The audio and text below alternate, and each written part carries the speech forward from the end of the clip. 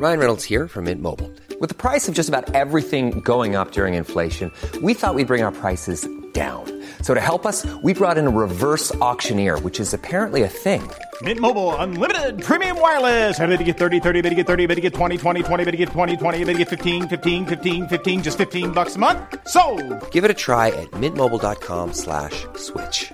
$45 up front for 3 months plus taxes and fees. Promo rate for new customers for limited time. Unlimited more than 40 gigabytes per month. Slows full terms at mintmobile.com. The following podcast is a member of the Great Big Owl family. Hello there, and welcome to It's an S-Pod Thing, the podcast revisiting every episode of S Club 7's insane TV show. I'm Sophie Davis, and joining me on this journey from Miami to Spain will be a range of guests who may or may not have seen the show before. Either way, we're going to analyse it in more detail than anyone ever asked for. If you're an S Club fan like me and remember watching the show, hopefully this podcast will bring it all back to you.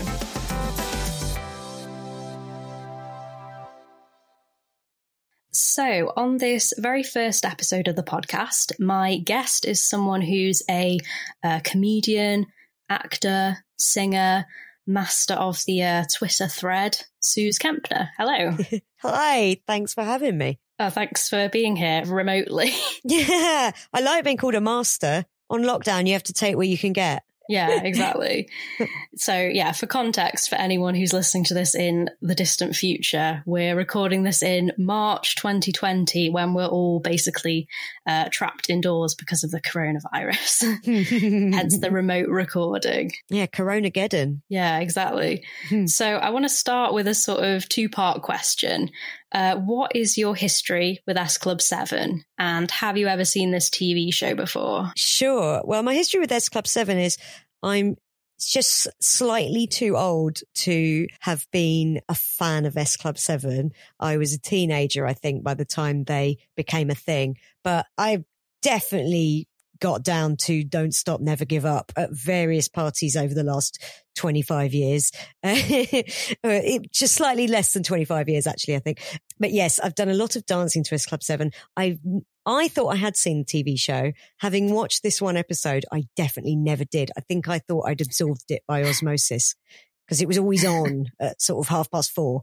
But yeah, I think it was just a pre-Neighbours snack that I never quite ate. Yeah, at the height of their fame, I was in primary school, so I was a big fan. I remember I watched the TV show at one point when I was off school with chicken pox. I remember at the time it felt like I was off for months, but I definitely wasn't. I'll have to check with my mum, but I think it was like a week or two.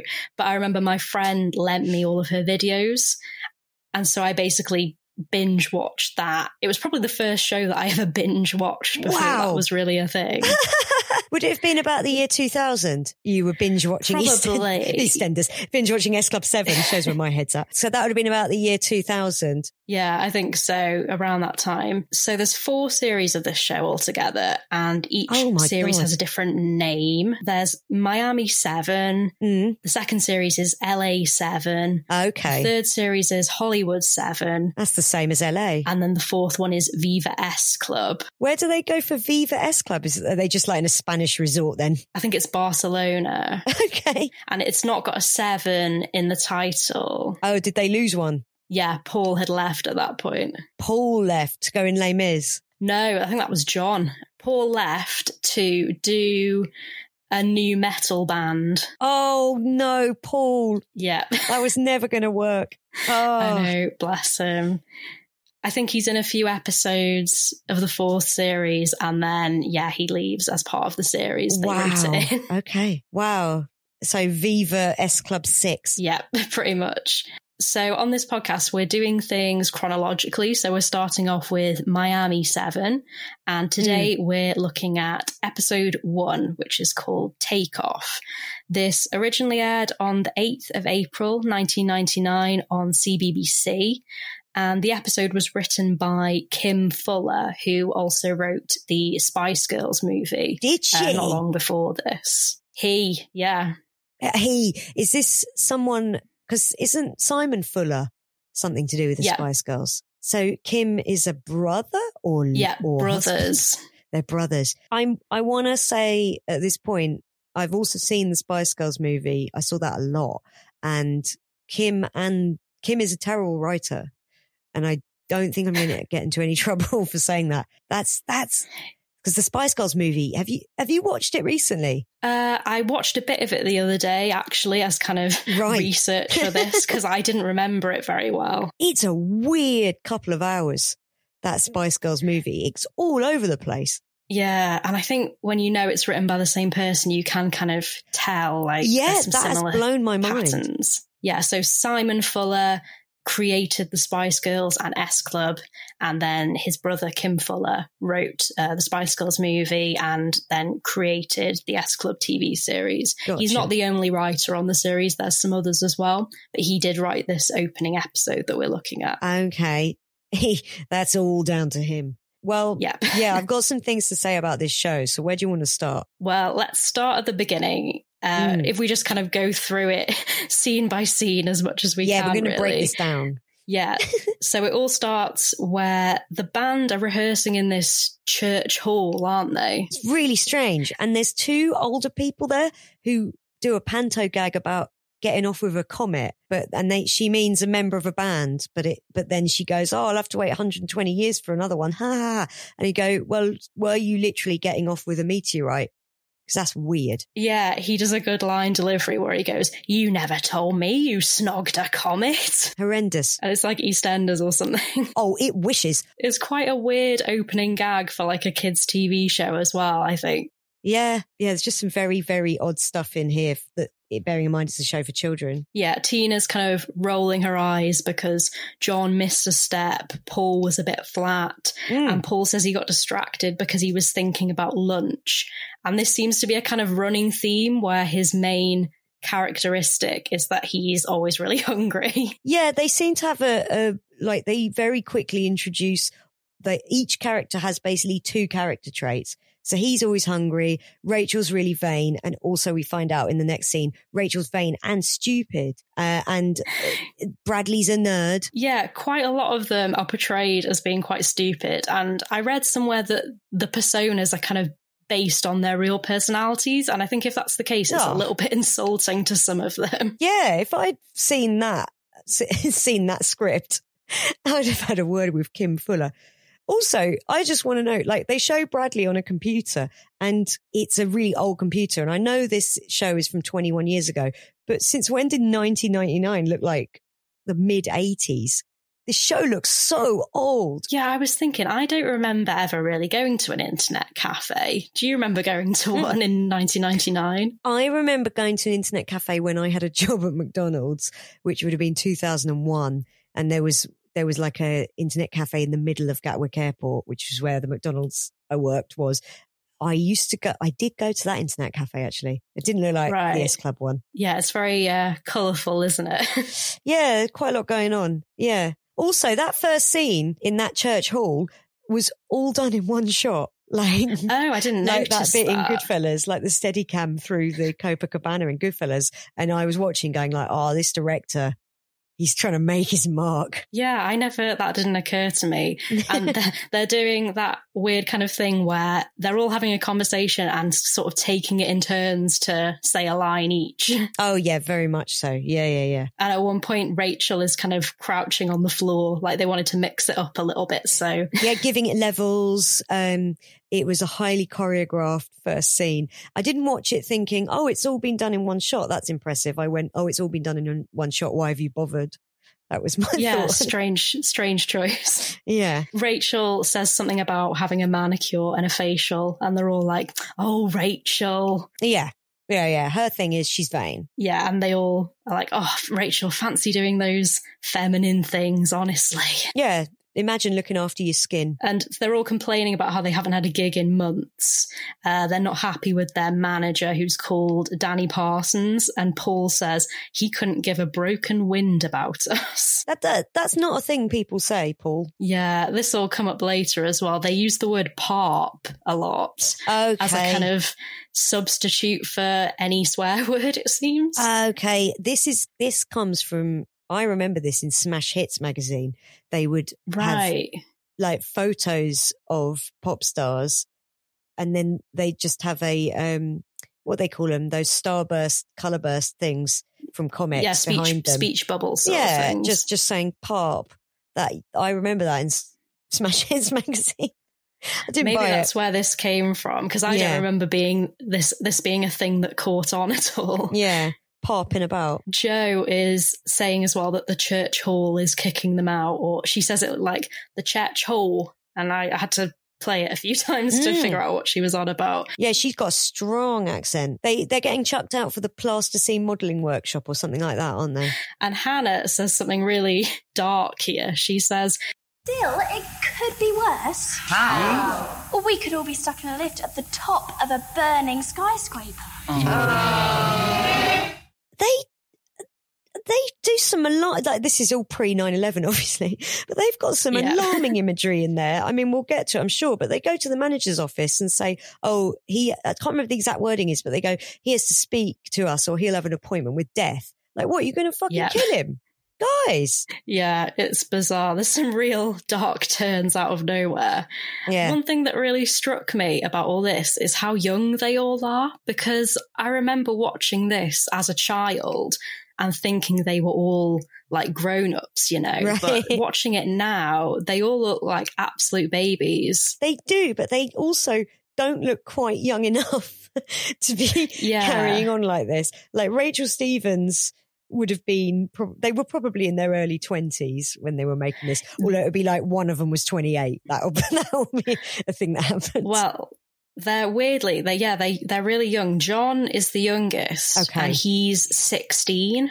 He's not. Yeah, he's 16. Oh my God. I think two of them are 17. Paul is the oldest, and he's only 22. Oh, right. See, to me, they look a lot older than that, but I think that's a very 90s thing. The makeup was very harsh in the 90s. There's no contouring. No, none of this, no filters. I think it must have been a little bit weird for them because they got into this band and then suddenly they're being whisked off to America to do a TV series, and hardly any of them had acted before. Well, shows. It must have been a bit daunting, yeah. It's mad. Some of the acting is properly appalling. Like John in particular, he arrives going, "I've got a job interview, don't worry, I won't get it." Yeah, I haven't watched like the later series recently, so I'm not sure if it improves at all. So I'm looking forward to finding out. Does it get better? Do they is there stuff where they have to hide a body that they've hit on the highway and that kind of thing? I can't remember. I'm looking forward to seeing it because there are little bits that I remember. Like at one point, Hannah and Paul are dating in real life and they write it into the show. Oh, that's the kiss of death, isn't it? Yeah. No wonder he left. I can't remember if the breakup is in the show or not. I'll have to see. So they're in this internet cafe because it's the 90s. Yeah. But it looks even older. Bradley's trying to download a game. Yeah. Paul is the only one eating because that's what he's all about. A apparently. very, very hungry boy. Yeah, yeah. They decide they're going to give their manager an ultimatum. Basically, if he doesn't get them a gig in 2 weeks, they're going to go out and get a new manager. And this is actually where Bradley says, "Yeah, he's PARP. I say we dump him." Yeah. Alarming. Also, I like guys, you haven't had a gig in months. I don't know why you think it's going to be so easy to get a new manager, but then I guess things were different in the 90s. Yeah, you can just walk into any manager's office. Yeah, that's it. We're going to get managed by Simon Fuller. Yeah, John comes in a suit, and do you remember what Hannah says to him at this point? Yeah, it's really weird. She goes like, "Oh, look at you, Tony Blair." Yeah. He's also wearing a suit from the 70s. Yeah, he does look like a 16-year-old in a suit, which is what he is, but he definitely looks like a little boy going for a job interview. Yeah, it was crazy. But yeah, a reference to Tony Blair. Yet another bit in this show where it's like, "Hey, I know what kids like," said Kim Fuller. They like references to Tony Blair. Hi, John. Yeah, you're looking a bit Tony Blair, John. What's up? I've got a job interview. Yeah, we've had Haley in the Comets, Tony Blair. There's a Reservoir Dogs reference in a bit. I wrote that down as soon as Little Green Bag started. I went, "Are they doing a reference to Reservoir Dogs?" Because that is crazy. The target audience for this is like 9 years old. And that film was Kids out. love Reservoir Dogs. Yeah, a film that had been out for 7 years at this point. John's going for a job interview at the Clean Easy Carpet Company, and the others are all quite despondent, but they say, oh, maybe he's right, maybe we should get proper jobs. Rachel says, maybe fame is just poo in the sky. Yeah, she goes poo in the sky instead of pie in the sky. And they go, oh, Rachel, you're an idiot and you're vain. She's both of those things. She often looks like she's just kind of not with it. No, the way they go, oh, maybe we should all get proper jobs, makes me think like you guys have got rich parents, someone's supporting you while you get absolutely no work whatsoever. Like someone's paying for that church hall. Yeah, and John says later that if he gets the job, he has to move to London. And I was thinking, oh, where is this set then? Yeah. Because if they want to make it as a band, why don't they just move to London? Yeah, why Surely aren't you guys in London anyway? Yeah, they're complaining that they haven't got any gigs. And it's like, well, where are you? You could be in the middle of nowhere. The whole thing is crazy. The whole thing is like Kim Fuller went, I'm going to write a first draft, but I'm not even going to do that. I'm going to write like a framework of scenes. And then on the day, I'll just write the scenes. Fuck it. Who cares? That's what this show came across as. It's like gaping great holes in everything. Wait, is Kim Fuller like 14 when this show is written? I've no idea. I don't think so. I mean, he probably wasn't because he's referencing Tony Blair and Reservoir Dogs, but it is the sort of thing that I would have written when I was about 13, 14 and gone, yeah, that'd be brilliant. Yeah, a lot of the jokes where you just kind of think, oh, okay, is that the punchline? Yeah. Because I know it's a kid's show, but still. And it opens with them like doing a song and dance number, clearly recorded. Like those aren't live vocals, but fine, whatever. Mm-hmm. The two old people who go on about Comets Clapham, it really answered the question for me. What would Glee look like if it was made for 65 pence? That's what this show looked like. Yeah, if Glee was British and on CBBC. Yeah. So they decide they're going to go see their manager and give him this ultimatum. And they all put their hands together in the middle of the table and say, united we stand, divided we fall. And then there's like a lightning flash between them. Yeah, and they all go, ow. As if that's the thing that happens sometimes. It's really nothing like this. Spice World, the movie, is the same. Really strange things happen and you just go, wait, hang on, what? And then they just move on.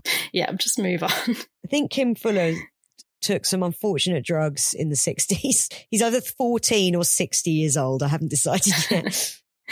Yeah, I should have looked that up. I have no idea. This is where we get the Reservoir Dogs reference because they're walking down the street going to see the manager and there's a record scratch and Paul falls over. Yeah. So they've tried to kidify Reservoir Dogs a little bit. I mean, also there's that's not the only time in this episode that they go, and then he fell over. They use it as a punchline often. Mm-hmm. So yeah, they go and see the manager, and then I felt like the pace just it was like wading through quicksand. The pace just dropped. There's a lengthy thing where this secretary's got lipstick on her face and then looks through a filing cabinet for ages. We didn't need any of it. Yeah, and they're all trying to look hard, aren't they? They're like chewing gum. John looks adorable in his little suit. Yeah, he's still got the suit on. Yeah, they say, oh, we've got a bone to pick with Danny Parsons. And Tina goes, in fact, a whole skeleton. Right, cracking gags. Yeah, and this is the point where the receptionist says, do you have an appointment? And Joe says, if he doesn't see us, he'll have an appointment with death. Yeah, Joe's going to kill him. Joe's literally going to kill him. That seems to be a running thing with her as well. Like they've portrayed her as being quite sort of hard. It might be because of her accent, which probably isn't great, but maybe that's how her character is. I mean, a mere 7 years later, she was one of the most hated people on television. Yeah, it is mad because she was, the lead singer in the band. And then when it finished, she started doing solo stuff. And then that happened. And yeah, that was it. Yeah. We've come to see Danny Parsons. Yeah, we've got a bone to pick with him. In fact, a whole skeleton. And you are? We're very angry. And furious. I'm afraid Mr. Parsons is very busy at the moment. Do you have an appointment? No, we don't. But if he doesn't see us, he'll have an appointment with death. Before they go into the office, they ring the buzzer and they say it's the S Club. open up. And that was really weird to me because throughout this whole thing, actually, they refer to themselves as the S Club 7. Right. Always a "the" at the beginning. And to me, it's just S Club or S Club 7. I've never heard that before, but it's throughout this whole show, it seems. So they storm into his office, don't they, and start sort of screaming at him. Yeah, they really go hard from the off at this guy. To be honest, like, they've just threatened to kill him, and I'm sort of with him at this point. Also, they're screaming at their manager, and they keep then cutting to stock footage of black and white footage of buildings being demolished. Yeah. The show is so weird. Yeah, because Paul says, "Sort it or we'll demolish you." And then they, keep cutting to all these buildings being demolished. Yeah, like old 50s footage. It's really odd. And then the upshot, and they're like, "You'll get us a gig, get us a gig." The scene ends with him sort of staggering out of his office covered in rubble. Yeah, and there's smoke everywhere. And it's like they've set him on fire off camera or something. Well, I presumed like, the buildings being demolished was the fantasy, and then it happened to him for real. A building fell on him. Just really odd stuff for a kid's show. And then as they leave, there's a guy spinning plates, and Tina just slaps one out of his hand onto the floor. Unnecessary. Yeah. That poor guy. He was just there minding his own business, trying to get an agent. Yeah. Ultimately, I think that the antagonists of this show are the S Club 7. Because, I mean, we were talking about the Spice Girls before. You know, they had these very distinctive personas, didn't they? And with S Club, it's not quite as clear cut, and they have sort of similar personalities, a lot of them. That's it. Yeah. Yeah. If I was a child watching this, you know, in 99, I wouldn't necessarily be able to differentiate between them that easily. Yeah, apparently they all have colours associated with them, so kind of like the Power Rangers, but yeah, that's difficult to get a grip of as well, really. Well, it is, because also it's the late 90s and everyone was in awful pastel colours. Like, we're all in our pastels. We're the S Club. So, yeah. Also, in the manager's office, there's a magician who's holding a rabbit, and I just liked how much the rabbit looked furious. Oh, yeah, he turns it into a guinea pig, doesn't he? So we cut to Miami, specifically the worst hotel in Miami. That's the caption. Yeah. And it's run by these two brothers called Howard and Marvin. Oh, okay. I only got Marvin because they say it about 500 times, but I didn't get Howard. Okay. We've got a problem. I know, Marvin. In fact, we've got a basket load of problems. I know, Marvin. We've got a truckload of problems, a train load. Look, I don't want to hear about them, okay? Yeah, I've written down straight Harvey Fierstein and sad American Borat. Okay, yeah, he did look like Borat. It really smash cuts to Miami as well. Yeah, out of nowhere. They're talking about how the hotel's losing money, reminiscing about when their dad was running things, about how there was music and dancing and pretty girls who, by the sounds of it, their dad was kind of harassing the girls. Yeah, sounds like it. It was really strange. There's been no mention of Miami at all in this show. And then all of a sudden it really smash cuts there. I mean, I don't want to act as a script doctor to S Club Miami, but I feel like it only needed one character to go, I wish we could play somewhere like Miami or something. And they all go, yeah. And then they move on with the conversation. Like, that's all it required for this smash cut to Miami to not have been so jarring. But anyway, I don't want to be a script doctor for this show. They're talking about how they need to get some new life into the place, basically. Mm-hmm. Howard says, but I hate young people. They're just not old enough. Yeah. Which is another weird kind of, is that a joke? It's just a weird line for a kid's show. I'm Sandra, and I'm just the professional your small business was looking for. But you didn't hire me because you didn't use LinkedIn Jobs. LinkedIn has professionals you can't find anywhere else, including those who aren't actively looking for a new job, but might be open to the perfect role, like me. In a given month, over 70% of LinkedIn users don't visit other leading job sites. So if you're not looking on LinkedIn, you'll miss out on great candidates like Sandra. Start hiring professionals like a professional. Post your free job on linkedin.com/people today. So they're back in the internet cafe. John reveals that he got the job. And this is the point where he says, I've got a week's training and then I have to move to London. It's like, where are you then? We have no idea. Are they like Peterborough or something? Maybe, yeah. some arse end of, but it's near enough London, but in a sad way. Also, Hannah goes, "Oh, that's great, John." And Joe says, "No, it isn't," with the same anger of like Joe Pesci in Goodfellas. Yeah, Hannah's quite sweet. I think she's maybe the most likable in this. She's quite sort of, I mean, apart from the dark things she says about burning skyscrapers. I think she's seen too much. I think that's Hannah's problem. Yeah, I mean, she says something else later on as well that we'll get into in a bit. We'll get that, but, yeah. because they've now been yelling at the manager, he basically wants to get them as far away as possible. So he calls up Howard at the hotel because they know each other somehow. Yeah. And he says to Howard, "I've got a pop group. They're going to be the new Oasis." Oh, yeah. Oasis must have been massive then. So that's fair. Why didn't he just say they're going to be the new Spice Girls? Oh, I don't know. That would have made more sense. Yeah, because Spice Girls were big in America. Not that it matters. This was a very British show.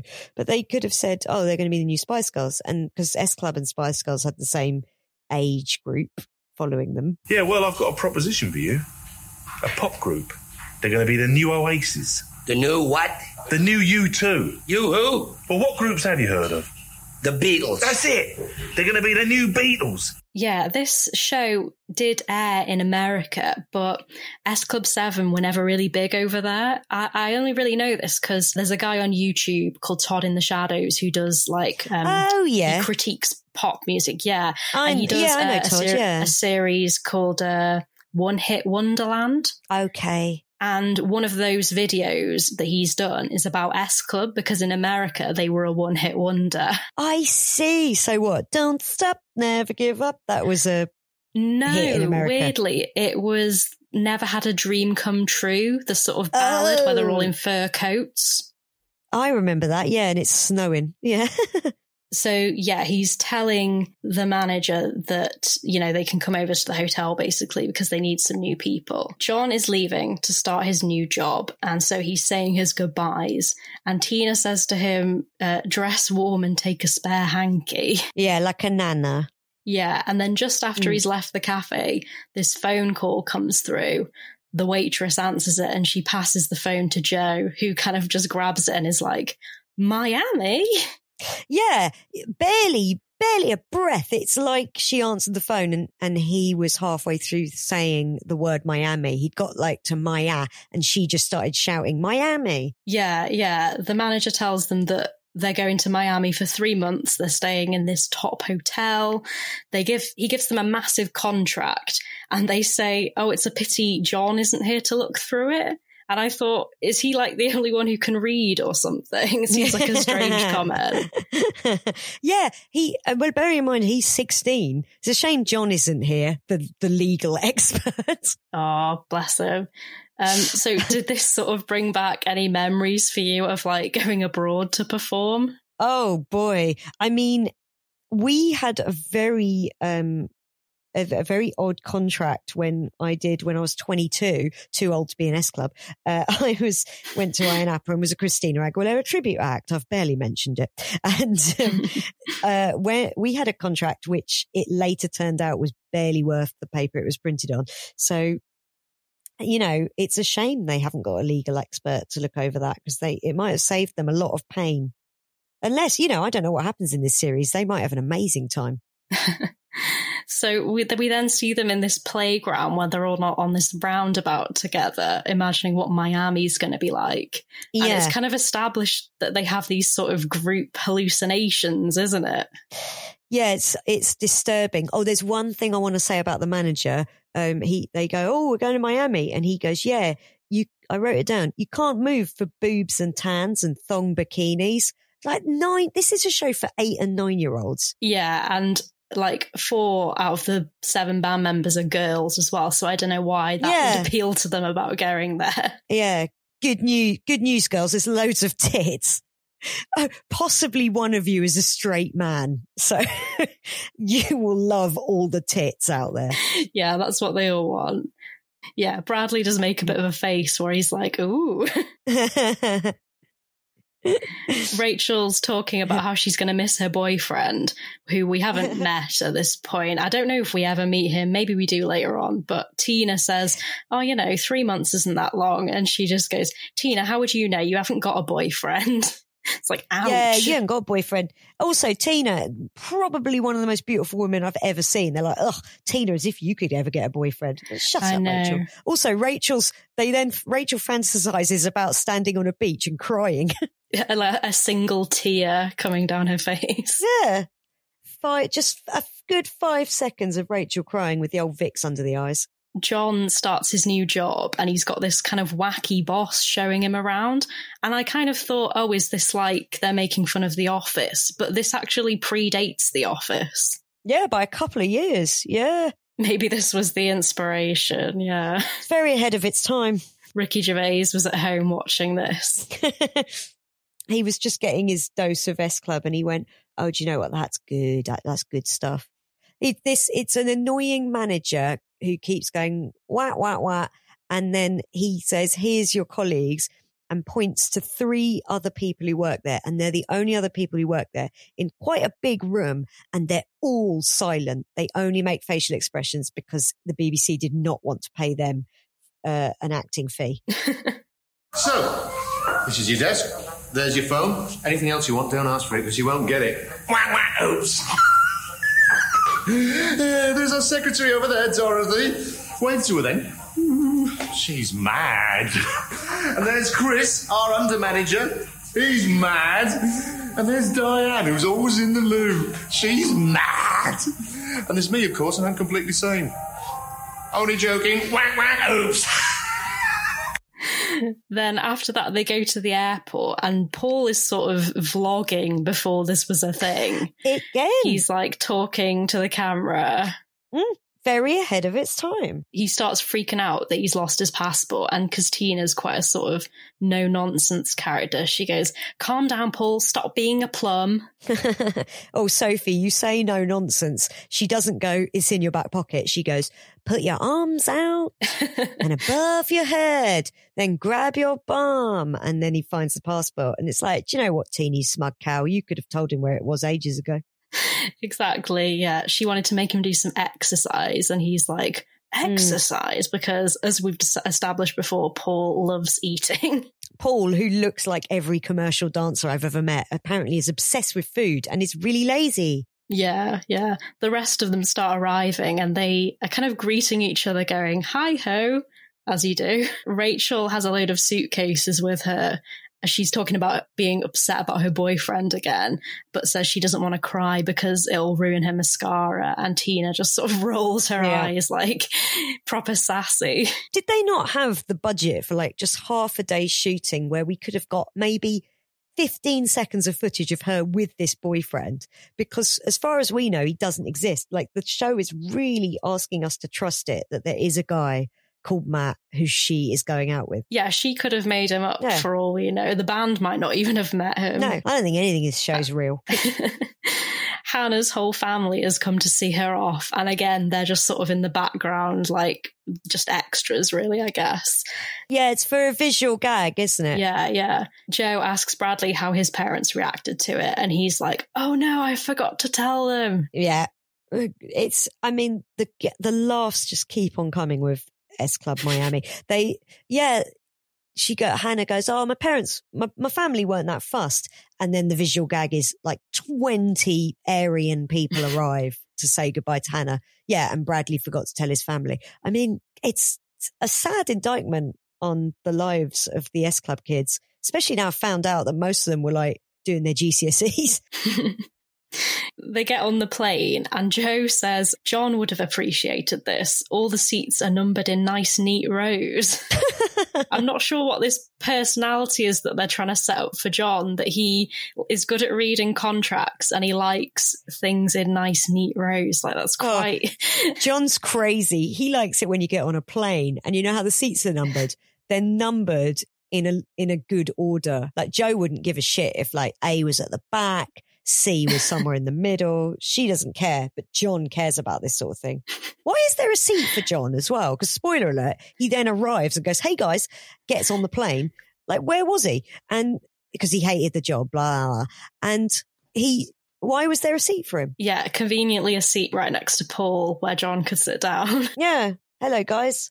Yeah, anyway, John's there. Yeah, Rachel's scared of flying, and Hannah says, oh, just think of it like the number 37 bus, except you're 30,000 feet in the air and locked in. That's quite good, actually. I'm going to hand it to the pilot episode of this show. That's quite a fun line. But I was thinking there's the plane thing, there's the burning skyscraper earlier. Like, is Hannah predicting 9/11 here? She's having these visions. Yeah. Hannah, she's like a truther before 9/11 even happened. There is an episode later on where it's established that she can communicate with a dolphin. So, oh man, this show. What was wrong with kids? John shows up at the last minute and we get the first proper sort of musical number, which is It's a Feel-Good Thing, brackets, Buenos Tiempos. Oh, yeah. They all start singing in Spanish, and it's got a very sunny filter over the top of it. And they're just like singing on a plane. If this was really happening, I'd be furious if I was a passenger. Yeah, they're sort of dancing in the aisles, aren't they? But there isn't much space, so they're quite limited in what the dancing that they can do. That's it. Also, it had a line in it that went, it's a feel-good thing, it's an S-Club thing, but their diction is so awful that I had to listen to it over and over again because I thought they were saying it's a feel-good thing, it's an escort thing. They could have been. Like, okay, well, at least they're realistic. At least they're being realistic. I love how, as well, when the song kicks off, it's as they're being brought their in-flight meals. So the opening of the song is them all being like, woo, yeah, let's go, while they're just opening this sad-looking food. I thought it was a really weird choice. Yeah. Because obviously they're going to Miami, to the worst hotel in Miami, but they're shooting in Miami for a reason. It's so that kids can watch the aspirational, beautiful young people sing and dance in their pastels in the sunshine. So just give them nice food. It's an aspirational show for children to watch. This is Sex and the City for kids. That should go on the front cover of the DVD that I don't think exists. I think there have been some fan campaigns at some point. I think it might be just video for now, or YouTube. Okay. That's the good thing about YouTube. It's all there. There's several albums that were released by bands and then were lost. Like, you couldn't get them anywhere, and they just show up on YouTube. So now everyone can, quote unquote, enjoy them. Yeah, it's great. So at some point in this song, the pilots are dancing around and one of them covers his eyes and presses a random button on the plane. Fantastic. Hannah's dreams are coming true. The plane's going to hit the ground like 800 miles an hour. There's a bit where Tina is pulling a string of sausages and a rubber chicken out of the seat pocket in front of her, bizarrely. Kim Fuller strikes again. Yeah, and there's another bit as well where they kind of do the same joke twice. Paul opens the overhead locker and Hannah is in there and he looks at the camera like, whoa, what? And then there's another bit where Jo has a window cleaner in the window next to her and she looks at the camera like, what is going on? Wow, this is the craziest plane I've ever seen. The windows are getting cleaned and one of my friends has got in the overhead locker. This plane is out of control. The other passengers are like, oh, for God's sake. Yeah. Then the episode ends with them being dropped off at the hotel and the driver is kind of like, oh, here you are at the Florida Paradise Hotel, and does a really evil laugh like it's some sort of, ghost story. And the hotel managers are greeting them. Marvin is dressed up as a beefeater and Howard is wearing a sort of pearly king hat and doing a bit of a Cockney accent. Yeah. He was making less of an effort than Marvin. Yeah, he got a full beefeater outfit. Marvin's like the audience surrogate of this show. Yeah, he's kind of put upon, and then Howard is the one in charge, really. That's right, yeah. Howard's the muscle. Yeah. Whereas Marvin is the heart. And they seem nice at first, but then, Howard reveals that they have to be up at 7:30, work starts at 8, and it all ends really with John saying, oh, I wonder if that job at Clean Easy's still open. Yeah. Like, it's a dystopian nightmare for S Club 7. So you thought you might have seen the show before, but then when you were watching it, you realised, oh, I haven't.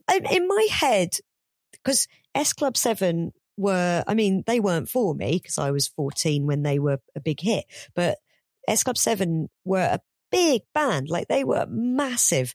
So in my head, their show had been a very glossy, well-made show for children. And I watched it and went, this is like a GCSE project. Yeah, apparently they shot it all in only a few weeks, really. Like, it wasn't an enormous sort of long filming process. It was all very kind of intense. And like I say, it must have been quite daunting for the band, because you know, they haven't acted before. They're suddenly flown to this other country. Also, something that hadn't really registered with me before is that this series was on before they'd even released any music. Oh, I see. Okay, so this isn't, they've had a successful album and now they're getting their own TV show like the Monkees. It's like, this could have been the only thing they ever did. Yeah, because in my head, I was thinking, they got a TV show because they were so popular. But it was actually a whole kind of strategic thing from the start, where they did the TV series aired and then they released the first album after the TV show had finished, or well, after Miami 7 had finished. They released an album, and then the following year they did the next series and then released an album, and so on and so forth. This explains more about why it looks so half-assed.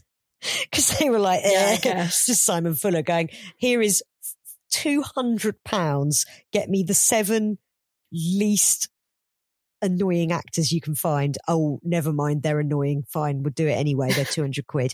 And make a show. Here's 2 cameras. Bless them. I'm looking forward to seeing how it progresses now, because I can imagine as it goes on, I guess they maybe get some more money, but you never know. I hope so. That hotel that they're in, it's all like bunk beds. It looks like a prison. I imagine that's where the cast actually had to stay. Yeah, there's a documentary called It's an S Club Thing, which I think they maybe made after Miami 7, because they mainly talk about how the band was formed and then how they filmed Miami 7. And it does sound like it was quite sort of grueling and, you know, not like a big sort of luxurious experience for them. Yeah. Oh, God. Oh, and imagine being a teenager and getting this job and just thinking, well, obviously this is the start. And then in 15 years, that's when I get my Grammy or my Oscar. And you end up like, oh yeah, no, I was in that fucking band. So before we finish, so where can people find you on Twitter? And is there anything in particular that you want to plug? I want to plug the NHS because we need to save it. I don't know. Yeah. Find me on Twitter at Suze UK, SOOZ UK.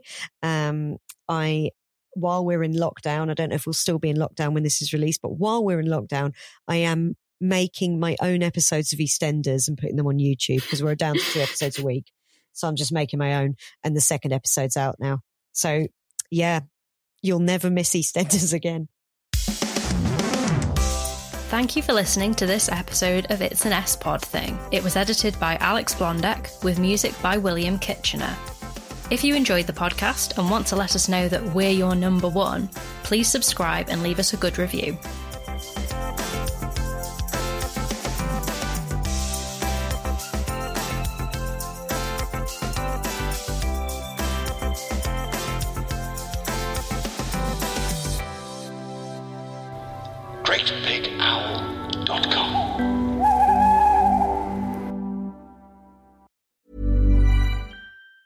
Planning for your next trip? Elevate your travel style with Quince. Quince has all the jet-setting essentials you'll want for your next getaway, like European linen, premium luggage options, buttery soft Italian leather bags, and so much more. And it's all priced at 50 to 80% less than similar brands. Plus, Quince only works with factories that use safe and ethical manufacturing practices. Pack your bags with high-quality essentials you'll be wearing for vacations to come with Quince. Go to quince.com/trip for free shipping and 365-day returns.